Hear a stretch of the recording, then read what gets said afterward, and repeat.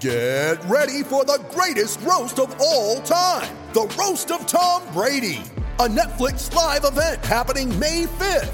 Hosted by Kevin Hart, the 7-time world champion gets his cleats held to the fire by famous friends and frenemies on an unforgettable night where everything is fair game. Tune in on May 5th at 5 p.m. Pacific time for the Roast of Tom Brady, live only on Netflix.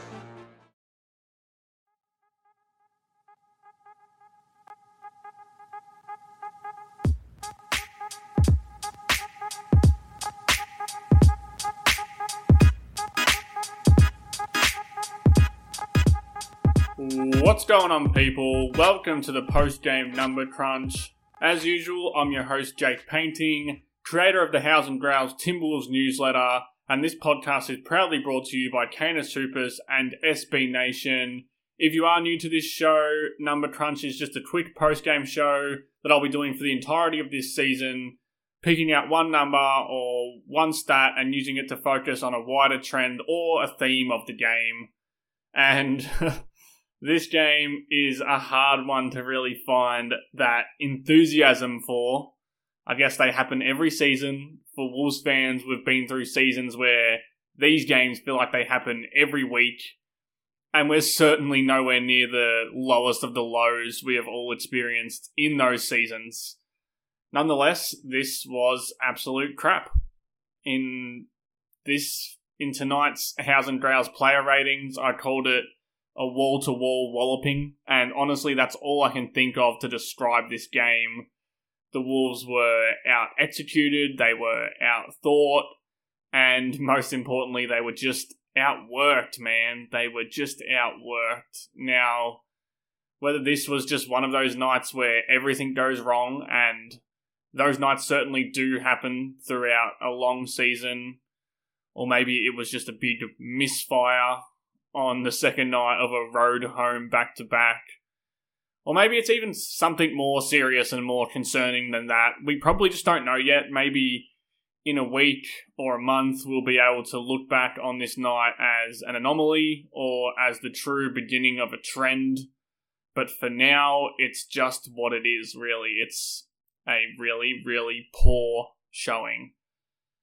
But for now, we have to find the number, and we probably have to focus on the defense, and that's why this episode's number is 128.8, as in Minnesota's 128.8 defensive rating throughout the first half of this game. And I wanted to focus on that first half because the numbers were really skewed heavily back towards Minnesota's favour in that fourth quarter, when the game was all but over and D'Angelo Russell started hitting some shots. Karl-Anthony Towns continued to hit shots. He did actually hit them all night, although we're talking about defense here, and that's a different story. But in that first half, that's when San Antonio really got on top of the Wolves, and then they sledgehammered them to death in the third quarter when they posted a 133.3 defensive rating.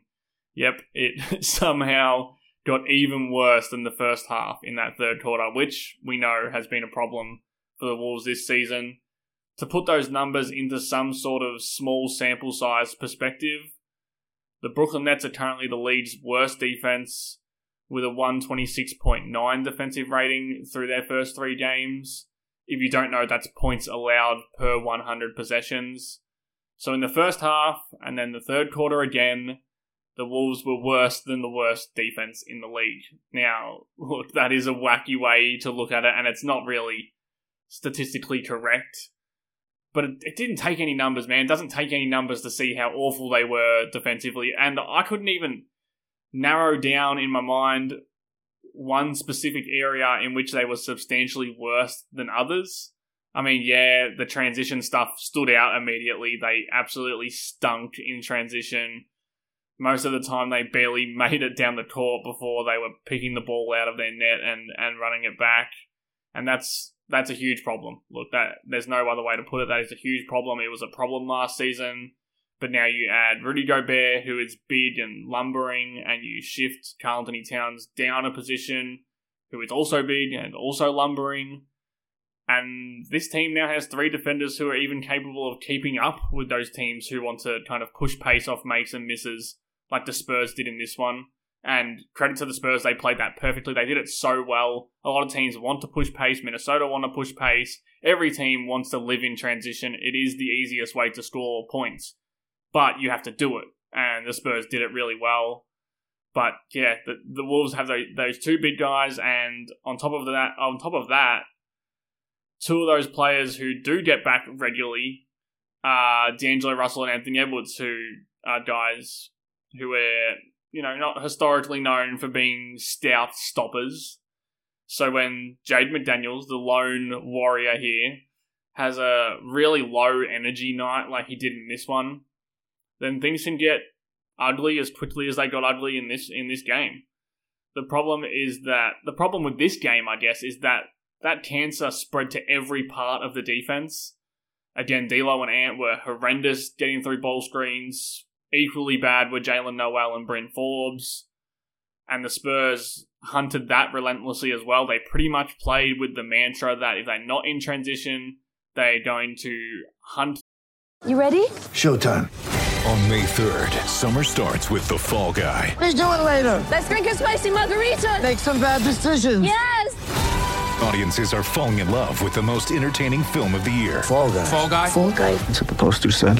See Ryan Gosling and Emily Blunt in the movie critics say exists to make you happy. Trying to make it out? Nope. Because I don't either. It's not what I'm into right now. What are you into? Talking. Yeah. The Fall Guy. Only in theaters May 3rd. Rated PG-13. When you need mealtime inspiration, it's worth shopping Kroger, where you'll find over 30,000 mouth-watering choices that excite your inner foodie. And no matter what tasty choice you make, you'll enjoy our everyday low prices, plus extra ways to save, like digital coupons worth over $600 each week. You can also save up to $1 off per gallon at the pump with fuel points. More savings and more inspiring flavors make shopping Kroger worth it every time. Kroger, fresh for everyone. Fuel restrictions apply. Those smaller or weaker defenders with ball screens and with pick and rolls. And that meant that Rudy Gobert was left in no man's land, having to guard the ball and the roll man, and he ended up just being caught in the middle of that shit far too often. When Cat was out there blitzing or hedging ball screens at the level of the screen or kind of playing in more of a shallow drop, the Spurs were whipping it around, finding shooters, attacking closeouts, just doing it all with such ease because the Timberwolves were really just going through the motions from minute 1 in this game, which does make me think that the second night of a back-to-back played a little bit of a part in that, but it's not acceptable either way. It was just a layup or a floater line for much of the night, and when it wasn't layups and floaters, it was wide open threes and putback attempts as well, which have obviously been a huge problem for the Wolves as well this season. Even when the Wolves tried to switch more often and keep bodies in front, rather than, forcing guys to get through screens, they were just switching those screens. Their communication was just so horrendous that it just blew things up even further. They did have some success when they flipped into a zone, which kind of allowed Rudy or Cat or Nas to patrol the paint and giving everyone else less one-on-one guarding to do and more space guarding. But that has its own flaws as a concept. That's why the teams don't run zone all the time.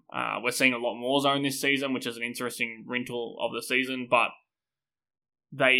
it's not something you can rely on and live with. And additionally, it really didn't help their transition mess that they were in because those guys still weren't getting down the court. The guys who could get down the court weren't working hard enough, and it was all just a shit show no matter what. In short, I think that the Wolves were exposed for every defensive flaw that they have in this game. And again, that credit goes to the San Antonio Spurs because they exposed them wonderfully, and you expect that from a coach like Greg Popovich, but it was a real eye-opener. I don't think it was a death sentence because, again, we're 4 games into the season. Chemistry will help that some. Just having a night where they have a little bit more energy will help that some as well. But there is a chink in this armor. That doesn't mean they can't mend it and find ways to parry some of these blows that they'll receive as they get more tape and more practice and just more time together to try and figure this out. But I think personnel-wise, that little flaw in the armour will always be there, and that's the problem they need to fix. They need to cover a little bit. Every team has flaws. Every team has chinks in their armour, but the best teams, the teams who overcome those flaws, are the ones that can cover them up in other ways or can find ways to minimise the damage that those flaws are causing, even if they are still causing some damage throughout a night. So that's the goal, and I'm not going to sit here and say that I have all the answers. Chris Finch is a much smarter man than me, but I think if you're looking for upside or answers, you can point to the fact that even with this absolute stinker of a game, and a pretty bad one in Utah as well, against Utah, the Wolves currently sit 13th in total defensive rating, allowing 108.7 points per 100 possessions. And I'm sure we can all agree that they haven't really even tapped into anything special on that end yet, even in the games where they've been better than they were in this one. So, and that's kind of what Rudy Gobert is and what he brings to a team. His strengths are so enormously helpful that he can carry a defense to a respectable or even a great level. But there are nights where he's going to be exposed badly, like this one, if his guards and his wings aren't helping him.